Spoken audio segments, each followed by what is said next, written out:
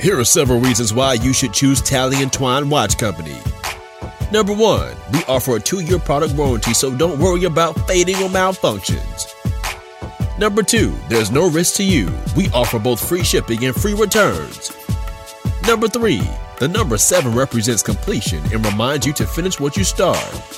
Number 4, why buy a lookalike watch when you can wear a true conversation piece? Number 5, your satisfaction is guaranteed and we have hundreds of reviews to prove it. Number 6, you can choose from our metal, leather, or canvas timepieces and we have styles for every occasion. Number 7, we offer the best features at the best value, hands down. Tally & Twine Watch Company, it's time to make your mark.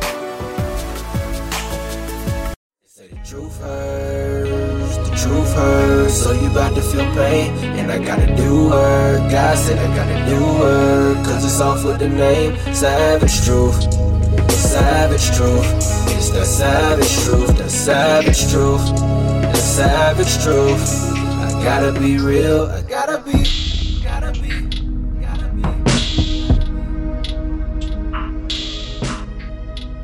Welcome to the Savage Truth Podcast. This is your man, Pastor Roy Dockery, coming to you with another topic for today. And we have the privilege and the honor of being joined by no other than NBA legend and activist Etan Thomas. Say what's up to the people, Etan. Oh, how's everybody doing? Hey, thanks for having me. It's an honor to be on your show. Absolutely, man. It's a pleasure. It's interesting how we actually met each other. I ran into Etan at a God Over Money tour concert in Baltimore. But unbeknownst to me, when I met him, I had already had his books because he was referenced several times by Dr. Michael Eric Dyson, who's one of my favorite authors. So I had some of his stuff in my collection, and so when he gave me his number, because he wanted an I'm a Christian shirt, I was wondering why the name sounded familiar. and lo and behold, it's the man behind the mission. So just to start with that, man. So Etan, just for people who may not know, I know you do a lot of sports talk. My listeners aren't necessarily sports people. They're a diverse group of people. So why don't you just tell us about yourself? So I'm on a daily show on ESPN Syracuse from 11 to 12. We talk about a lot of sports, and outside of sports as well. Like giving me the kind of leeway to talk a little bit of stuff outside of sports, which is good. Can't just talk about sports all the time. And then I have a show called The Collision with Sports and Politics Live every Thursday with David Byron. And then we talk about everything. So yeah, keep myself a little busy. That's what's up. And I mean, and it's interesting to see those transitions, right? Especially we pay a lot of attention to athletes when they're on the court, right? Especially when they're actively in the league. And so it's always good to be able to see a view of what people do kind of with their lives, right? Since you, especially with professional athletes, you guys get a lot of your life back after your career, right? Most athletes retire in their early 30s. Right. Being able to have the rest of that time that you can dedicate to doing things that you're passionate about is amazing. So just to get in a little bit to some of the stuff that you do outside of sports when it comes to activism and a lot of what we'll talk about today, like, can you kind of just give the audience and the listeners insight of like where your passion for being an activist or getting involved in activism, where'd that come from? Well, that comes from an early age. I kind of developed that back in middle school, to be honest with you. I read the autobiography of Malcolm X, and everything kind of changed, like everything. And, I was questioning things, and I was saying, why am I not being taught this in school? Why am I only being taught European history and their culture and their history? I don't know anything about my own culture and history besides Martin Luther King during Black History Month, or, Rosa Parks or something like that. And so my mom, who was actually, she was a role with the Black Panthers back in the day, and she was doing the breakfast program and everything like that. So she was like, "Oh, I got stuff for you to read," and then she just started feeding me stuff, from her library. And the more that I read, the more I wanted to keep reading and learning. And then that kind of birthed my activism. And I started reading about Muhammad Ali and Bill Russell and, and Mark Beastie and Nat Turner and Harriet Tubman. And I just kept reading and reading more and more. And, it just didn't stop. Yeah, that's amazing. It's crazy how, and at one point in history, I kind of did a lot of advocacy around literacy because there's so much that we can learn about ourselves and so much that we can, kind of create and craft our identity around if we actually pick up books and read, right? It's amazing what we can learn from a book that that somebody would never tell us or share. And, I'd already mentioned Dr. Dyson is one of my favorite authors. And so, but growing up, school was always kind of easy to me, but I never really read, right? So whenever I had to write a paper, I would just, I can write a 12-page paper by reading the beginning of the book, the end of the book, and a few chapters in the middle. Right. So I had literally never read an entire book in my entire life. And I was in college, my freshman year of college. My father actually gave me Holla If You Hear Me by Dr. Michael Larry Dyson. And he wrote a biography on Tupac.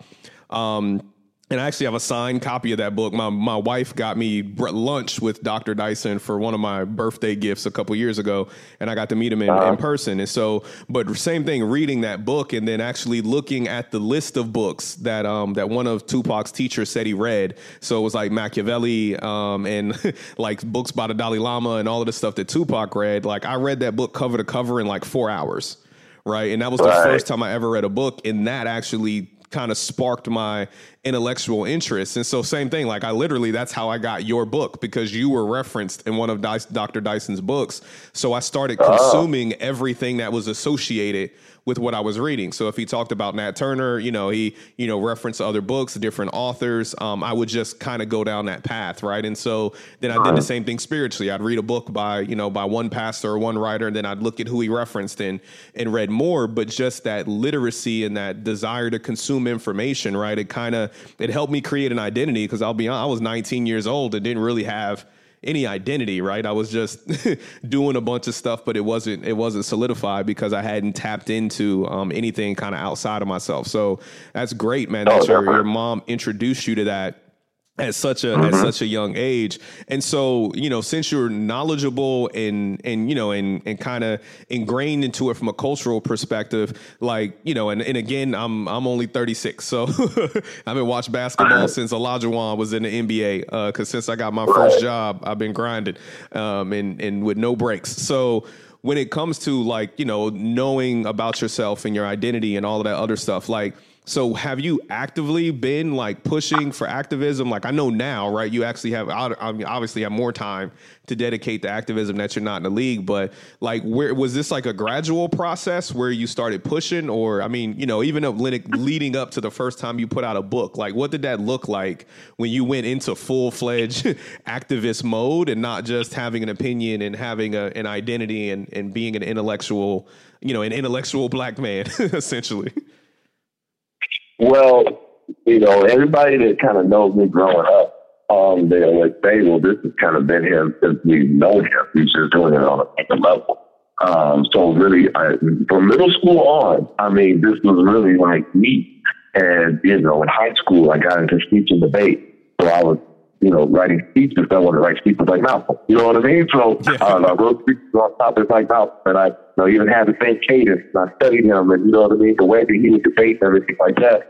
And, I specifically changed.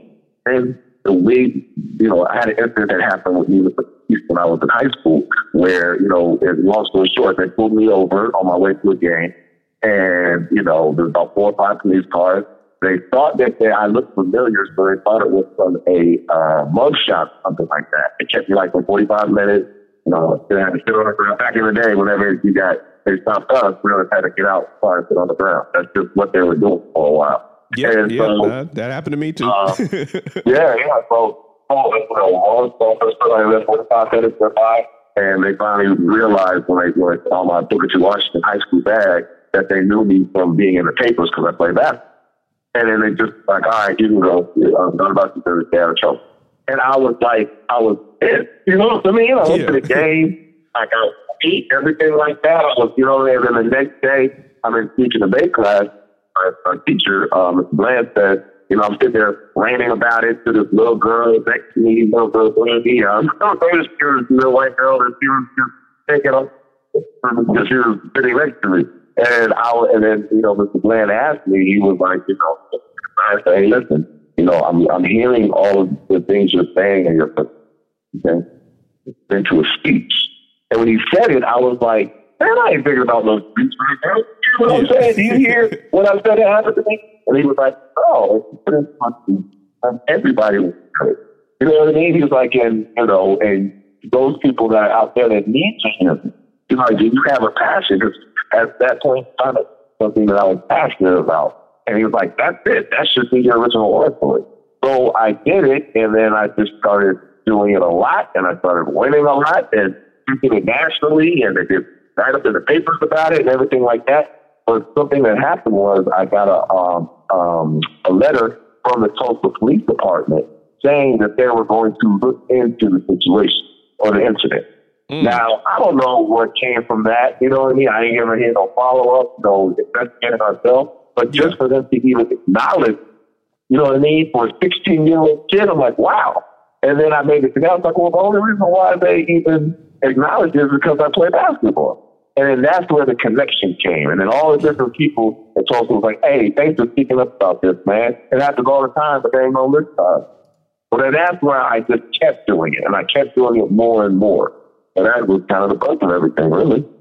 Yeah, that's amazing, man. But and it's like you said, it's crazy because, you know, we can get in our own instances and we can vent, right? But it's like when you vent in the right avenue and then you see a response from it, you're like, oh, like, because, you know, a lot of people are like, oh, why are you talking? You know, nobody's going to do anything. Nothing's going to change. But then when you get that, when you get some kind of response or when you see some kind of movement, you know, it, like you said, it just empowers you to be like, okay, like I need to keep talking, right? And then even in, like you said, a 16-year-old who's known locally for playing basketball just in Tulsa, for you to get a letter from the police department because you decided to use your voice, is something that I think a lot of people need to hear, right? I think just because there's so many opinions that we can share now, especially in this age of social media, like everybody can say what they think, everyone can say what they feel. I think it's actually minimized what people feel like is the power of an individual voice, right? Because we hear so many voices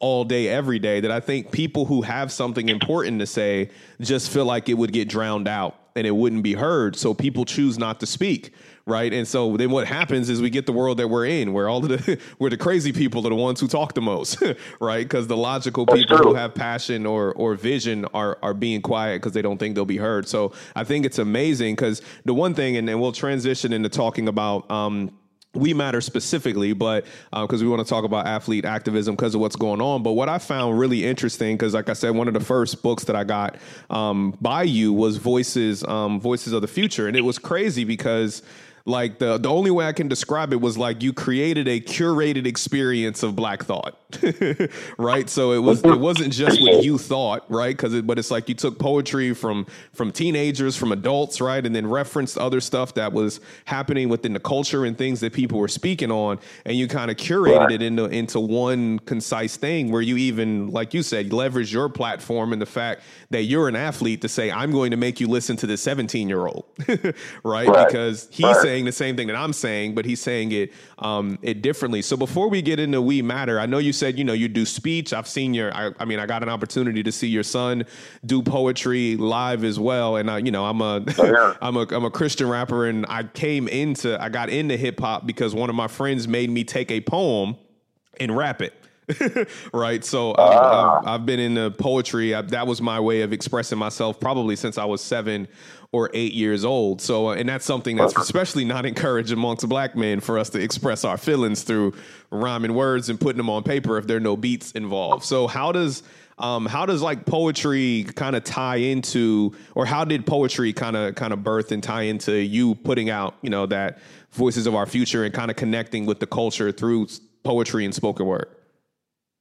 So I started getting into poetry again at a young age. So my mom used to play poetry around the house. So she'd be playing The Last Poet, Mary Baraka, you know what I mean, Nikki Giovanni. She was playing old records, so I just grew up listening to it. And then once I got into high school and started doing teaching debate, I just started getting a little bit more into poetry and listening to, you know, like Saul Williams. Like I started getting into Shakespeare because I thought it was just like cool the way that he would write. Just the whole piece of it. I was just like, wow, that's so how he put that together and made that analogy. That was cool. So I really got into like lyrics with hip hop. So like even listening to my hip hop, I wanted to listen to people who were clever with their lyrics. I didn't want to just ride to the beat like a lot of my boys were doing. Like, man, don't worry about what they think. Ride to the beat. I was like, no. I want to hear them saying something that's going to like affect me. Like, I'm going to be like, oh, let me rewind that. Did you hear what he said with the, so then that's when I started listening to a lot of Nas and a lot of, cats doing a lot of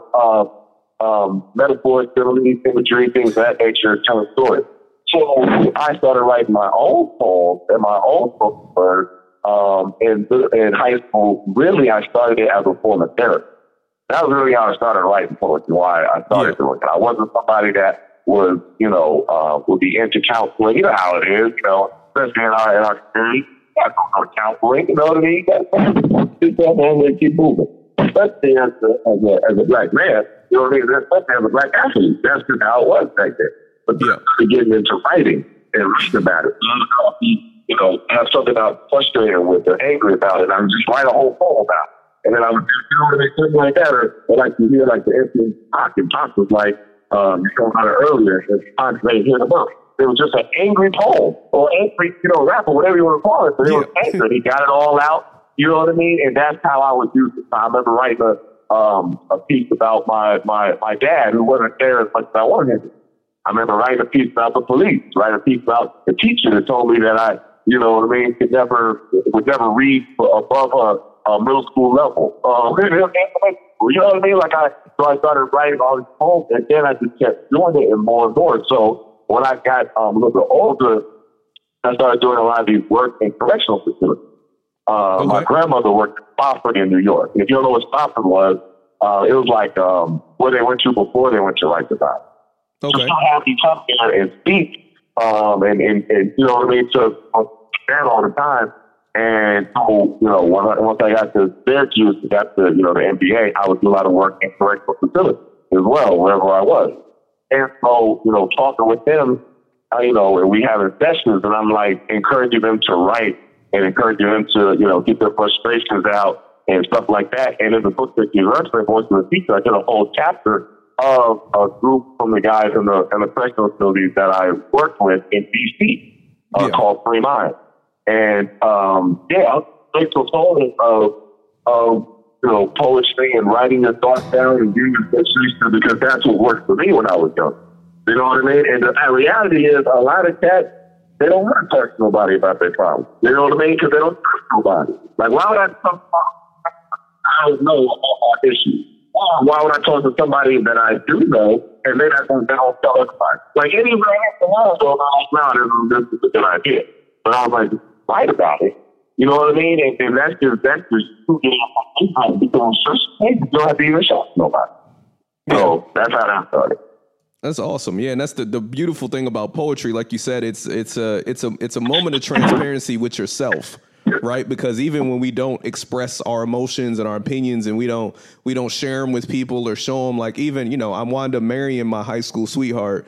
But it was funny because I started after dating for years, I showed her poems that I wrote about her being on the bus, right? But it's stuff I would have never said out loud, right? Like smell of her perfume when she walked past me on the bus, because one, a lot of it seems more like it's emotional, right? It's personal, it's intimate, and we like to keep our facade, right?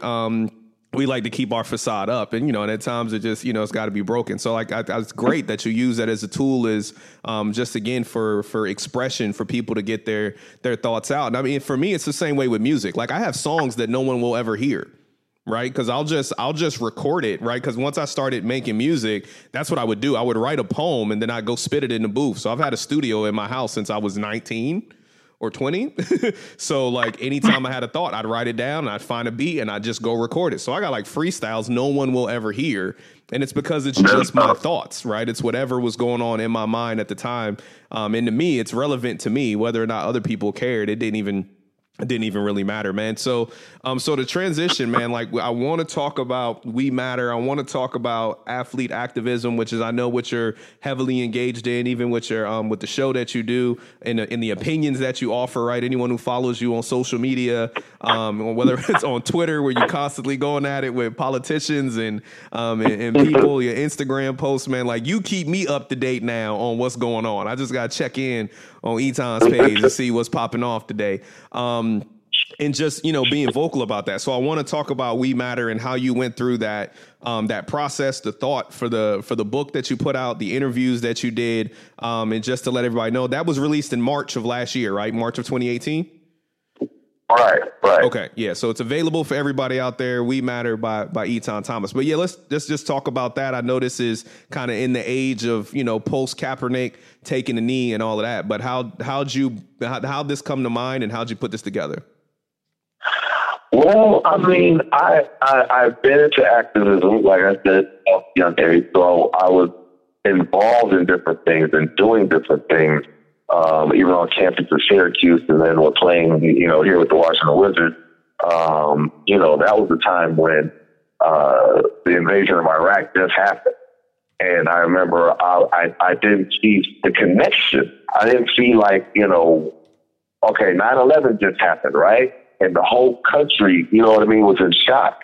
And then all of a sudden it became about Iraq. And I was like, well, what does Iraq have to do with 9/11? Were the people from Iraq? What I mean? And I was just like, wait, I don't understand. Why are we going to Iraq now? And, at that time, it was kind of like, George W. did the line in the sand, either you're with us or you're against us. And if you're not for this, what we're doing, you made the connection to Iraq, then that means that you're against America. You know what I mean? So at that time, when I was speaking out against that, because it was really asked questions like, wait a minute, why are we going here? Explain to me, somebody knows that I was writing poetry and speeches about it. And I learned really quickly that people really don't like when they disagree. And, at that time, it was really just the Dixie Chicks, Michael Moore, and two other people that were speaking out against the war in Iraq. Now, everybody, Republicans and Democrats, okay, put us on there, there's no respect. But back then, it was nobody, because, everybody associated with 9/11, and I just didn't see it. So as I started speaking about that, I started getting this real reputation as an activist. You know what I mean? Because I was thinking about the war. And so then I started, doing more of events and things like that and everything. So I wanted to do something that captured the level of activism that was going on currently. Because back then, all the time when I would get invited on shows and everything like that, the common thing was always, well, you're speaking out, you're using your platform, what's wrong with everybody else? Everybody else. And I would end up having to defend the entire, current crop of athletes who I knew had political, thoughts and opinions and stuff because they talked to me about it. And I, have to go. So now, once we did have this, I wanted to create something that said, see, look, all of these athletes that I told y'all about, to have this, but they just did it for different reasons because number one, this is the main thing, is they have their own social media. They ain't got to go to y'all to try to interpret what they're saying. You know what I mean? They can say it on their own and make y'all come to them. And that's really what I see is the big reason why you see so many athletes right now speaking out on different things. They can bypass the media. And really, everything that's going on with police brutality, it's just an estate time by athletes around the country and all of them from high school, middle school, up to college, professional, black, white, everybody is a platform. They're really standing unafraid. And I just think it's a beautiful time. So I wanted to just capture all of that and interview all these different athletes in my book. I interviewed athletes in the past, like Bill Russell and Barr and John Carlos. You know what I mean? People who I grew up admiring, but then I wanted to interview current athletes, like Russell Westbrook and, D. Wade and Carmelo and, you know what I mean? Aaron Reed, and have them all talk about what has inspired them to push them to act. So it's just the right time for this type of discussion.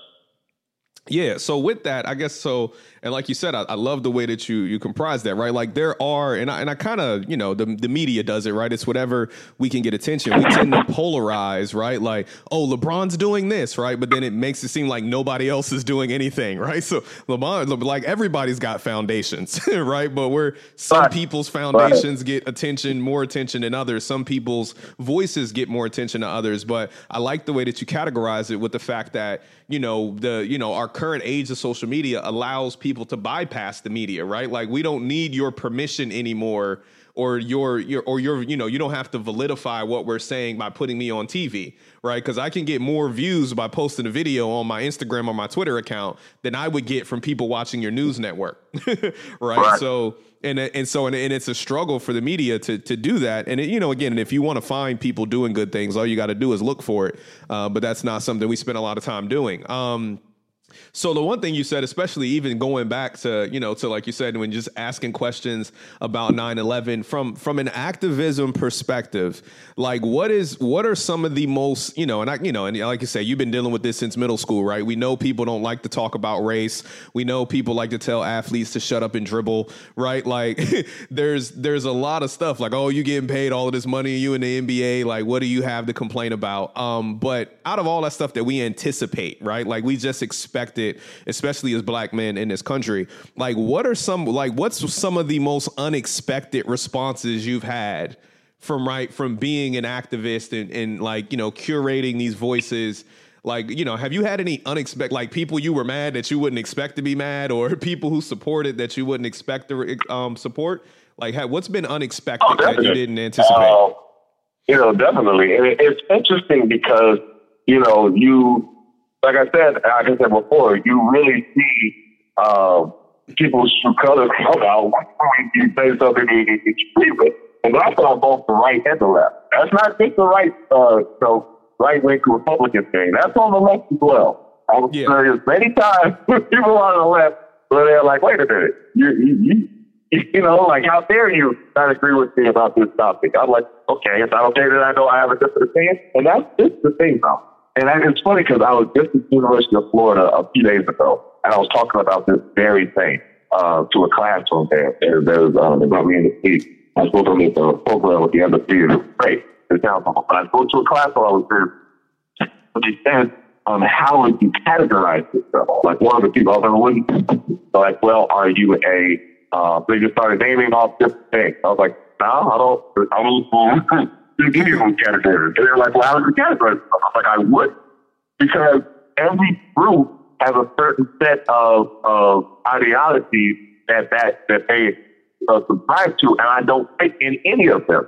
So usually the people in that group don't want me to be, don't accept me as part because I don't agree with all of their ideology. Because a lot of times it's all or nothing. You know what I mean? Yeah. So no, I don't agree with the Democrats on everything. I don't. I definitely don't agree with the Republicans on very much. I don't agree with the Democrats on anything. Am I far left? No, because I don't agree with the far left on everything. Am I moderate left? I don't agree with the moderate left on everything. You know what I mean? Am I evangelical? No, I don't agree with them on everything. You know what I'm saying? So each group, but that's the thing, though, that people want you to almost like, if we're going to support you, you have to support us with everything. Yeah. You know what I mean? That's what I'm saying a lot. And I'm like, nah, that's not how it works. You know what I'm saying? If that's the prerequisite for you to support me, then you can keep your support. You know what I'm saying? That's the honest truth. And I see that a lot. I've seen that a lot recently with a lot of from the left. I got to be honest with you. Because they'll agree with me if this stands against the war in Iraq, or this stands against police brutality. But then you take another stance, I like, so for instance, about abortion. And in my book, More Than Athlete, you can tell from that point, I'm not pro-life Muslim. I'm in the middle. You know what I mean? I'm either one. You know what I mean? So there's a lot of people on the left really don't like. They're like, wait a minute, what do you mean you're neither one? How can you not be? And I'm like, I don't agree completely on it. If we have a discussion, we can have it. But don't just, you know what I mean, just start attacking because I don't believe what you believe. They're like, they get like offended by it. You know what I mean? And that's what I like to do with these debates that I'm doing around is that We don't have to agree on everything. When you talk about topics, you know what I mean, and keep it on topic, and not take it to personal, like, jabs and attacks and line drawn in the sand with how we talk about politics now and administration. But we should be able to debate a topic like you saw. You was at the debate at Howard with my friend Dice. We disagreed for 2 straight hours. Right? For 2 straight hours we disagreed. And then afterwards it was all love, all hugs, all respect. We didn't come out all agreeing, but we came out and we gave our opinions. We discussed it like grown-ups. Like grown people are supposed to be able to discuss differences. And that's really what I want to do with these debates all across the country is, it's okay to disagree, but we got to be able to disagree without, turning into like 8-year-olds. And that's why I don't disrespect 8-year-olds, because that's what I think of when I see current politics right now. Yeah. And it's crazy you say that, and in a good transition to the debate. So, even having a debate, picking a topic, right, and being able to have an intelligent, right, passionate, emotional, debate, because, the Dr. Dyson, he's showing a lot of love lately to Jay-Z, and you took some shots at him, and you knocked him off his toes a little bit. And Bill Rhodes was hilarious. It was a good discussion, though. It was I just respectfully disagree with his position. You know what I mean? Yeah, and I think, that's one thing, and it's crazy because I keep lists of topics that I'm gonna talk about on podcasts, and I record it when I get a chance. But that's the one thing, and I completely agree with what you're saying when it comes to you having an opinion, right, and things that you stand for. Because even me at this position in my life, I'm like, all right, what are you trying to do? And I'm leaning more towards activism, right? I care about my community. I care about racism, especially in a Christian context, right? I think a lot of times, when it comes to race, it gets washed out a lot, and we tend to ignore it. But that's why the church is still the most segregated place in America, right? Of course. But the crazy thing that you mentioned, right? Because like I said, I don't know, maybe I'll bring you back on to talk about that topic. But I'm like, you can't have it's we've made progress in a lot of areas in America, right? And I don't want to slight that, but it's like now, to your point, now we can't have a conversation about issues facing Black people without us having to bring in the issue of everyone who will support us, right? And so to give you an example, right? And I'm gonna go back to, this has been around for a minute. So I went to an HBCU, so I went to North Carolina A&T. So I'm at A&T reading books by Dr. Dyson, reading Malcolm X, Martin Luther King, and I'm at the school that's that started the sit-ins at the Woolworth counter, right? The Greensboro 4. All of this history. So I'm getting a real vibe about my Black identity. And I started doing some activism, voter registration. And then so the first time I got invited to speak, kind of like what you're talking about, I got invited to speak on a panel about police brutality in Greensboro because the police had shot a young man thinking he was like somebody had robbed a liquor store. They thought he fit a description because he was a big teenager. He's like, he's same size as me. He's grown man size. And the police shot him and killed him. So I'm at this event and I'm sitting on a panel, and I've got the moderator of the panel is white. I'm on the panel, and then his parents are on the panel. But we're the only 3 Black people in the room. And this is in Greensboro, North Carolina. Like, only other Black person was a friend of mine who came with me. But the crazy thing is the people in the room were communists, fascists, right? Like, it was all of these anti-government groups that were there because Black people were speaking against police brutality. So then the people who came alongside of us, even in just that one situation, were people who were just against the government. Like, you don't primarily care about this young Black kid that got killed. Like, you're just anti-government. So you're here, right? Yeah. And so the same thing when it comes to Black rights and discrimination and stereotyping. Now we can't have that conversation without talking about, gender equality. We can't, protections for the LGBTQ community, immigration. Like, we can't have a discussion about Black people without everybody who supports us, to your point, saying, oh, well, like, okay, so if you're for better civil rights, then you've got to be for better civil rights for everybody. And I'm like, I'm not trying to take away from your slice of the pie, but can I focus, right? Like,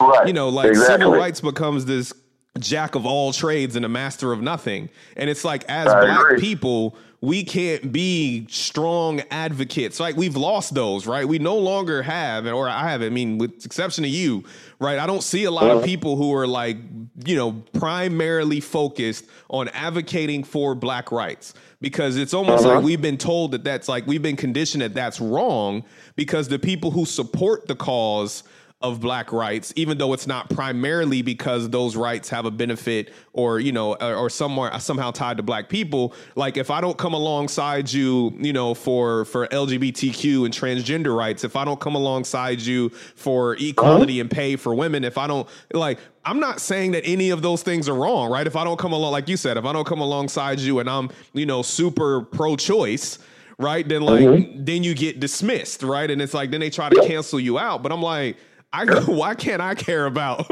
like, I get to choose what I'm an activist about. And I think I've seen that line get muddied so much with Black people who go out and try to advocate for things that ultimately, that, you know, that directly impact their community. But it almost seems like you can't primarily be a Black activist, or, you know, it's like, or you kind of get held back a bit, right? Like, if you don't jump into all of these other pools of people who are, you know, who have issues of their own, then you kind of get dismissed a bit, man. So I'm glad you brought that up, because that's one thing I'm seeing as well. And like, even when you look, like, especially dealing with Black rights, right? You always gonna tend over into the Black identity religions, right? So you start, even as a Christian, you talk about Jesus, you start getting the Hebrew Israelites, you got the Nation of Islam, right? You get the, like, they're advocating for Black rights too, but I know you Christian, I'm Christian. It's kind of like, like, we could be good on Black men need to stop getting shot in the streets, but like, I ain't coming to your mosque. You know what I mean?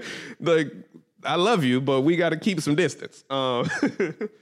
And that's just, that bothers me a lot. I'll be honest with you, because it's a conditional support. And that's what I was saying. If your support is conditional, then you can keep it. You know what I'm saying? Support. You know, if your support requires you to believe everything that you believe, then no, come on now. That's support you can keep. The fact of it, you know, so many like that, you know, sometimes the left becomes just like the right. Where, like, if you don't agree with me, you're the enemy. And it's like the line is drawn in the sand. I'm like, wow, you're drawing the line on the sand on me because I don't believe, you know what I'm saying? Exactly what you believe. But it comes to, I'm like, wow, but I understand. I'm more and more.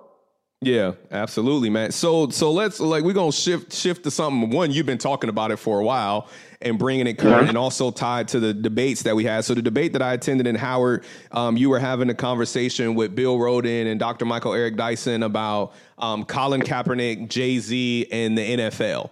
Right. And that's a discussion, whether it's specifically that, but then, you know, that's something that you want to take across the country to different universities. So anybody out there listening that wants to bring in Etan and other speakers to have, like, intelligent, passionate discussions about things that are impacting our culture, impacting our community, make sure you get up with them.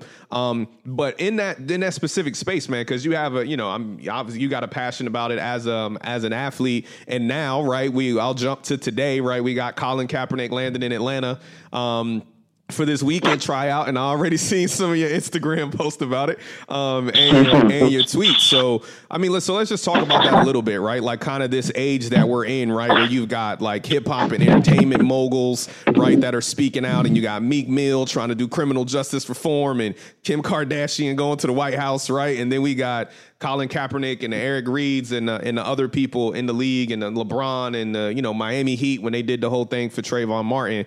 Like, what is that, like, that space right now, man? Like, why do you think this is, and why do you think this was such a hot topic? Well, I'm gonna start here. Why do you think it was such a hot topic with Colin Kaepernick when he took a knee? Well, I mean, I think it became polarized. I mean, we had a president of the United States, have a national address to the entire country and call him an SOB and tell him to get him off the field. And saying, how dare she? You know what I'm saying? Then it becomes something bigger. I mean, it's interesting when you see people say that Kaepernick, created this storm and did all this like it was his fault. I'm like, well, wait a minute now. Y'all the ones that flicked everything. Kaepernick specifically said, when I am taking a knee, and it's nothing against the veterans, I have respect for veterans, you know what I mean? I counseled with a veteran, and there's a proper way to do this.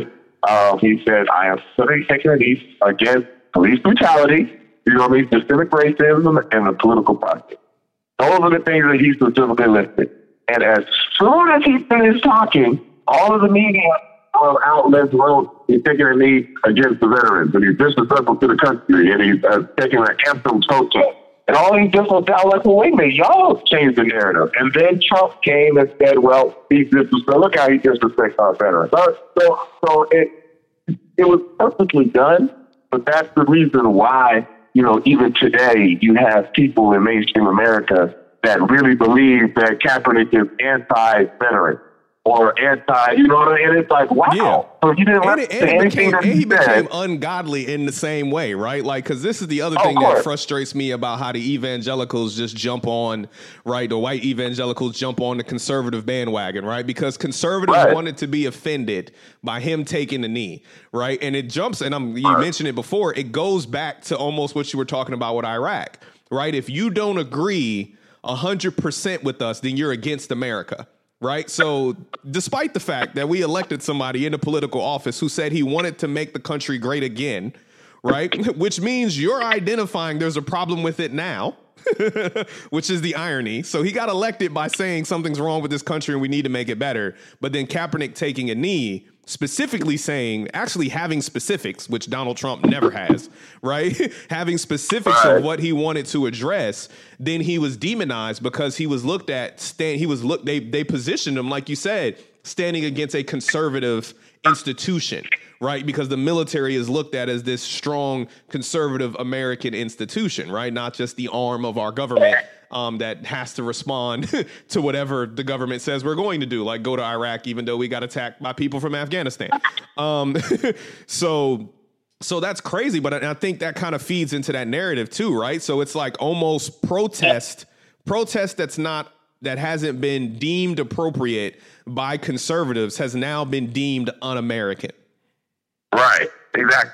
So exactly. And the thing about it is, any type of protest has been deemed unacceptable to conservatives. Any type. Yeah. So when they put anything, and so they always like to throw, well, if you do it like Martin Luther King did a peaceful protest after different uprisings that happened in like Ferguson or Baltimore and everything like that.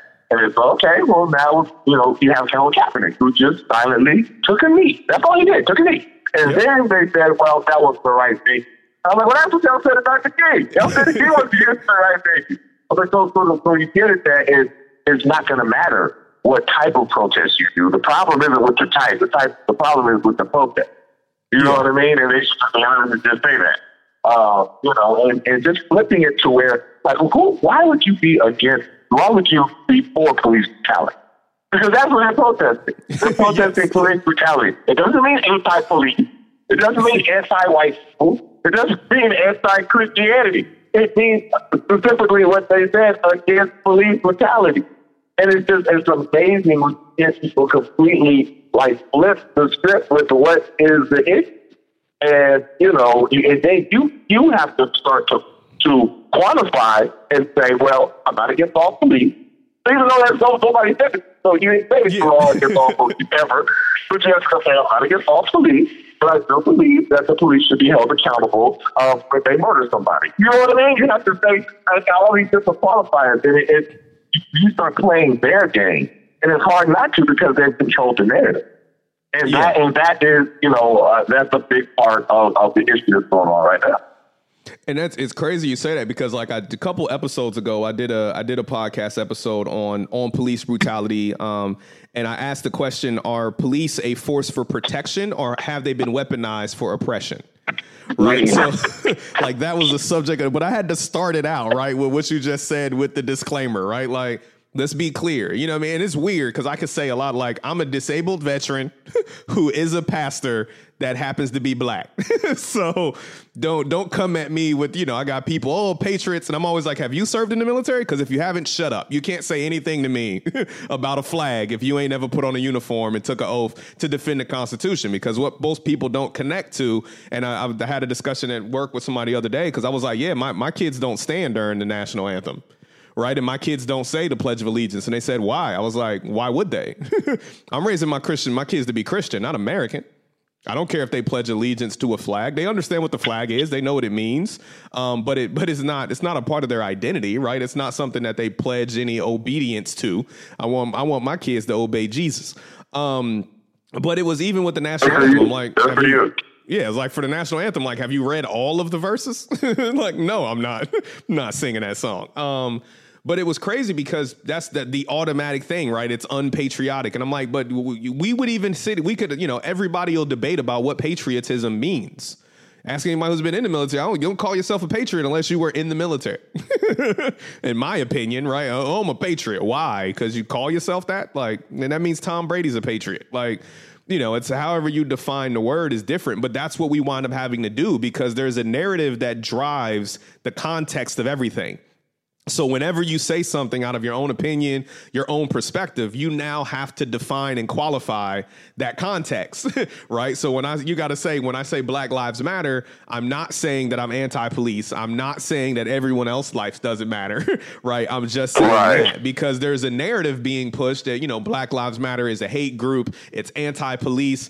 And then we, because people don't read anymore, right? Like we don't know the definition of words. We let whatever media outlet we're looking at define the words and how we interpret them. Like, and I know you get the same thing just because I get to see some comments on your social media. The most frustrating thing is to post something on social media and to have people argue an opinion into your posts that you didn't share. Right? Like you say something and I'm like, what did you read? Like you just started arguing with yourself on my post about something I didn't even say. But it's just because you share something associated with a topic that's being kind of fleshed out in the larger narrative, right? Like I think I just posted a photo, and a lot of times I'll post something with no caption, no comments, and people start arguing on my post, and I'm like, it's a news article. What are you arguing about?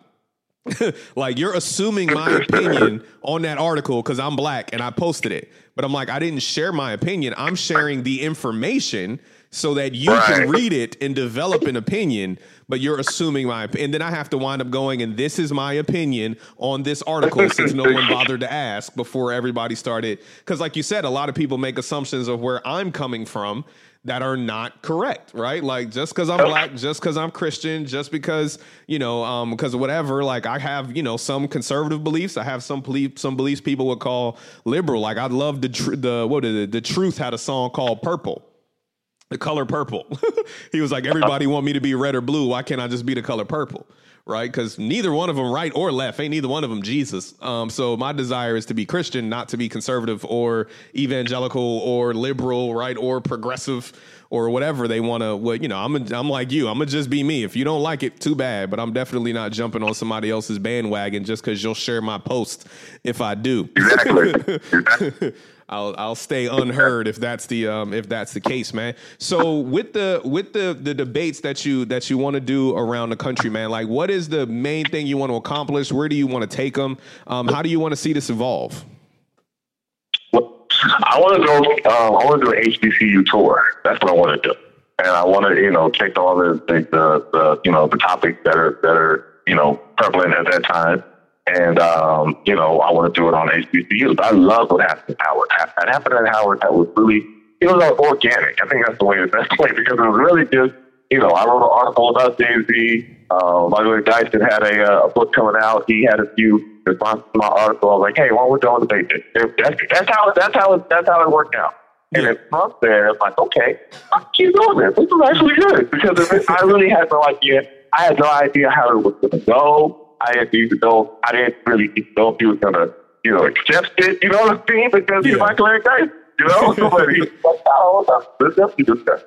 And I thought it was great. But then really seeing the students' reactions from it and how, the feedback afterwards and the professor, you know what I mean? Dr. Carr, who moderated it, how he was saying, he was like, oh, they loved it. He's like, and there's other people who were mad that they weren't there. And there's, you know what I mean? And stuff like that. And what we discussed was showing how it's okay to disagree. Let's just talk about the facts of, you know what I mean? It's like now it turns into like almost a dozen. Like They just started sniping that out. I was like, y'all ain't even talk about the topic no more. You know what I'm saying? You know what I'm saying? It's just so really just bringing the whole notion of debate back, and then we can talk about different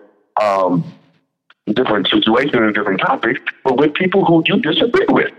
You know what I mean? That you have fundamental disagreements with. And honestly, going back to where we have the 2020 election, and we have so many people on the left that are now split. You know what I mean? Like I said, the moderates, the far left, the Bernie Sanders left, you know what I mean? The Joe Biden left, everybody, but everybody's at the quarterback with all that. You know what I mean? So then you have Kamala Harris, they're like, wait a minute, so it's like, it's all split. And it's like, well, let's talk about just the topics that we have and find commonality. And then we should balance together, you know what I mean, in one common goal. And that's really what should be you know what I mean? Because it's okay if I have a different opinion as Dr. Dyson on Jay-Z. We both want the overall goal to be the same. We want there to be something that actively gives them to fight against police brutality. You know what I mean? I just, and we should hold people accountable. I don't think that we even held President Obama accountable enough. You know what I mean? I think there is nothing wrong with holding somebody accountable without canceling them. You know what I mean? I get the hesitation of why we always didn't want to criticize President Obama because everybody else is criticizing. And we don't want to join in with them. I get it, but we still got to hold people accountable. You know what I mean? You still do. Even people who you support, you have to hold accountable. Absolutely. And I think you got a good point, man, because I think one thing that we struggle with in the especially in the black community, right, is that one, we don't come together with commonality on what the problem is. Right. So like we don't, like you said, we don't pick a problem and stick to it. That's one thing, like conservatives and evangelicals, right? Like even from a Christian perspective, it's like, they were, for the longest, like the conservative party was strong on we are pro-life. Right. And we are anti-LGBTQ. Right. Like that was the position and they were sticking to it. So it didn't matter like what your perspective on taxes were. Right. Taxing the rich, taxing the poor, healthcare. Like even though they kept bringing those up as like modular discussions around politics. Right. You still have people who are voting straight down the line because this party says they're against abortion.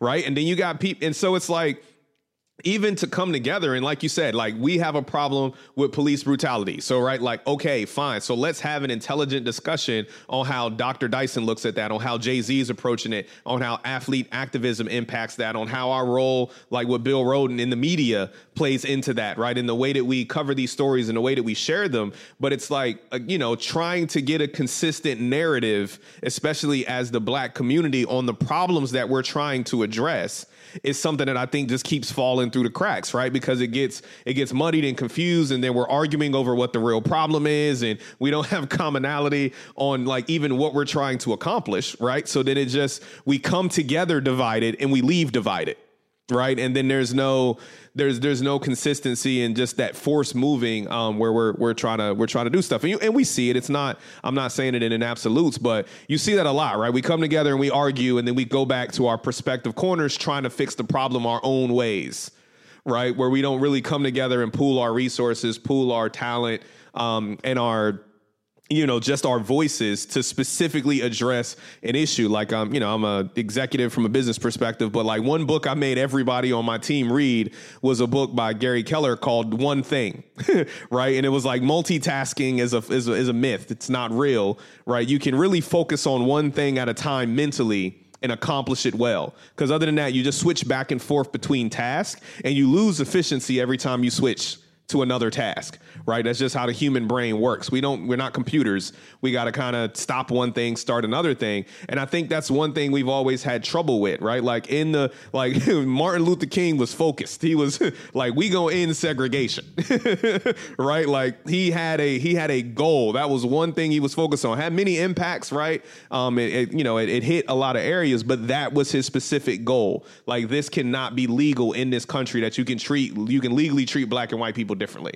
Even when it's against the law and then you still like, this can't be the fact, but he stuck, to one narrative. Right. And but we can't, to me, it doesn't seem like we've gotten back to that singular story that we can all collectively stand behind.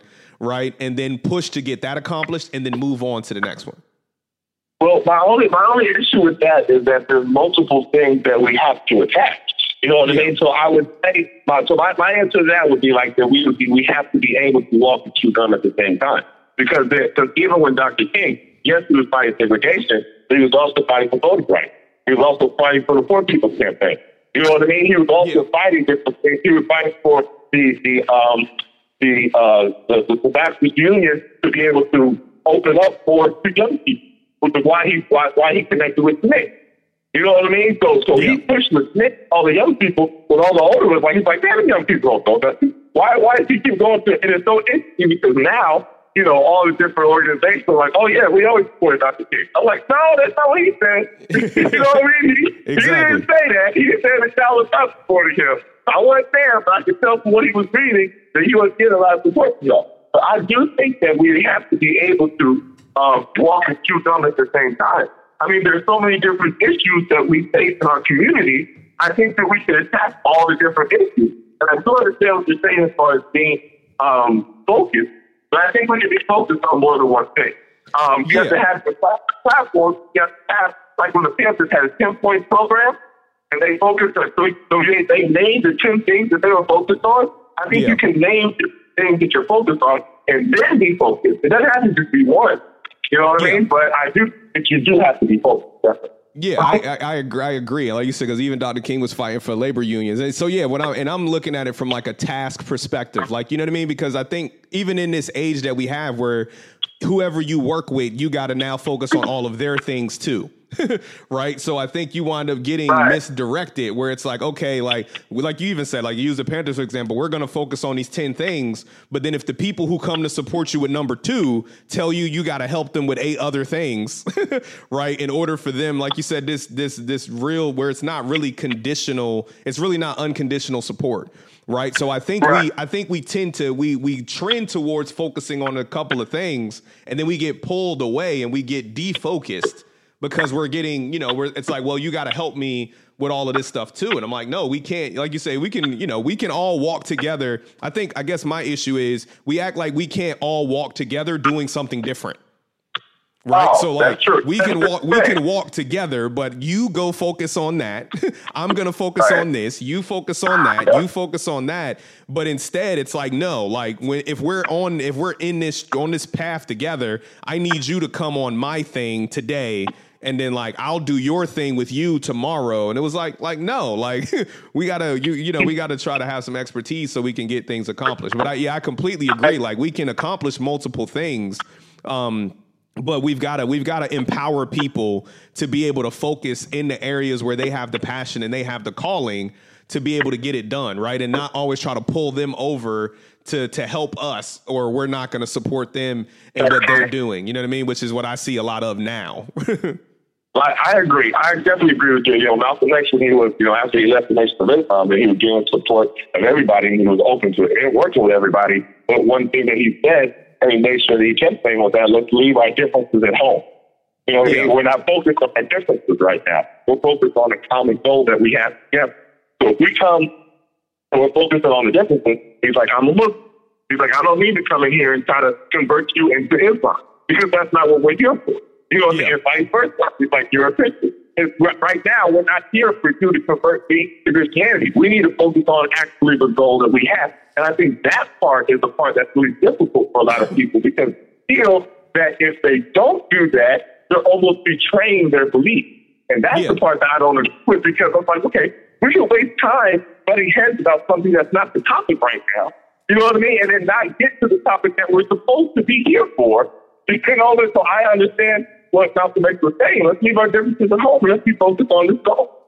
Yeah, absolutely. Because I get into that, and then people hit you with because how can two walk together unless they agree? And I'm like, like we working right now. Like as far as walking, like these people aren't in your personal lives, right? These people aren't they're not discipling you, and you ain't taking religious advice from them, right? It's like we're here trying to like if you live in a community, right? Like I live in a community with an HOA.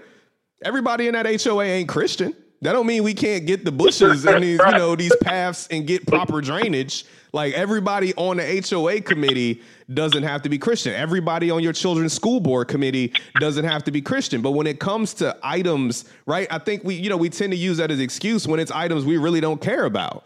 Right, because nobody asked for solidarity, like I said, for religious solidarity at the school board or at or whatever. I mean, half the time people at the church don't agree on everything that the church wants to do. That's right. To me, it's like it's an excuse for inaction, right? Well, I can't get involved because and I mean, and you stand that like it's like, oh well, if I get too involved in this, then I'm gonna start being around different people. But I'm like, what is your fear? You think they're gonna change your faith? Your beliefs? Right. Like I can stand beside a Muslim and agree with the Muslim that the killing of black men is wrong. That don't mean that he gonna convert me to be a Muslim. Like that's not what that mean. If he asks me, I'm gonna tell him about Jesus every 12 days of the week. But like we're here to accomplish something. And the weird thing, because we all do that every day, right? We act like we don't go to jobs and right. Everybody on your basketball team in all the years you played basketball, everybody didn't have the same religion, right? So like we can manage to get things accomplished with people that we have differences in. And I like the quotes you said, like leave your differences at home. Like we came here to work. You know what I mean? So if we come here to work, then let's put this work in and get something accomplished, man. So, yeah, man. And so we're rounding out just about the top of an hour, man. So I want to give you an opportunity, man, to share anything you want to share with the people. Anything that you want to reach out to and connect with them on. Oh, definitely. Well, if anybody wants to, contact me for booking or anything like that, my website is etonthomas.com. That's my name, etonthomas.com. And my email directly to my manager for any type of booking is etan@etonthomas36. etonthomas36@gmail.com. Manager Val Bolger. Yeah, I want to keep doing this. I want to keep on doing it, having these discussions and pushing the envelope the way that we are pushing it in order to be able to bring people together. And, it's frustrating when you see the differences keep people from working together when we both have the same common enemy. You know what I'm saying? Yeah. I mean, and I talk about it all these different programs, all these different events that I go to all the time. And I was like, well, why aren't you working with this group or this group? And sometimes there'll be groups within Christianity. You know what I'm saying? I'm like, why? Because and it'll be like a little difference. Like, wait, you hung up because they feel that when you baptize, you go all the way in the water and you just feel it sprinkle on top of the head. That's it. That's all. That's all we're talking about. You know what I mean? There'll be something as minute as that in the big picture, you know what I mean? We still have the same time. And so, I mean, I would say that really unification within the body of Christ is really what we need to be able to do. Because, I mean, we can do a whole show just on that. You know what I mean? Because there's so much separation, you know what I mean, just within the body of Christ. So, all right, don't get me started. We're supposed to wrap up. But we might have to come on and I have to come on and we talk about that part, because that's the part that frustrates me as well. But hey, me too. So we'll definitely do something on that. Much respect to you and what you're doing, everything you're doing with your podcast, with the church, and everything like that. I'm wearing them proudly. And my kids are wearing them, so I much respect to what you do. I appreciate it, man. So thank you, man. Thank you, brother, for joining us, man. We'll definitely have you back on, man. We're going to have some more conversations, man. So it'll be interesting to see how this weekend goes with Colin Kaepernick. I don't know, like Stephen A. Smith said, if he tell people he not going to need, he might have a job. But we'll see. So we'll talk about it. I know how you feel about Stephen A., but I gotta have my brother here when we talk about that one, because I called him this morning and he was all livid about that, but he's filming he had to go direct a film. So we'll catch up with him later. But thank you for joining me, man. Much love to you and the family. Like I was so impressed by your son, man, and just your entire family, the way that that you represent Christ, the way that you represent family, the way that you represent just a strong representation for black men, athletes, fathers, whatever the case may be. So for everybody out there, go pick up We Matter, go pick up Fatherhood, go pick up Voices of the Future. Just go add some Etan Thomas to your Amazon cart. and get those books delivered tomorrow and start reading, man. And I'll close this out the way that I always close it. If anybody's listening, anybody who knows me, they know what I'm about. So if you don't know Jesus, I pray that you find him, and that he can have an impact on your life the same way that he has mine. And I know people listen that don't believe. I have friends and close friends that I know who don't believe, but I'm gonna keep advocating that you do until my last breath. So we thank y'all for joining the Savage Truth Podcast. We love you. God bless. They keep asking who I am, I just tell them I'm a Christian. Occupation, a description, I just tell them I'm a Christian. Nationality, ethnicity, I tell them I'm a Christian. Keep the hyphens in division, I just tell them I'm a Christian.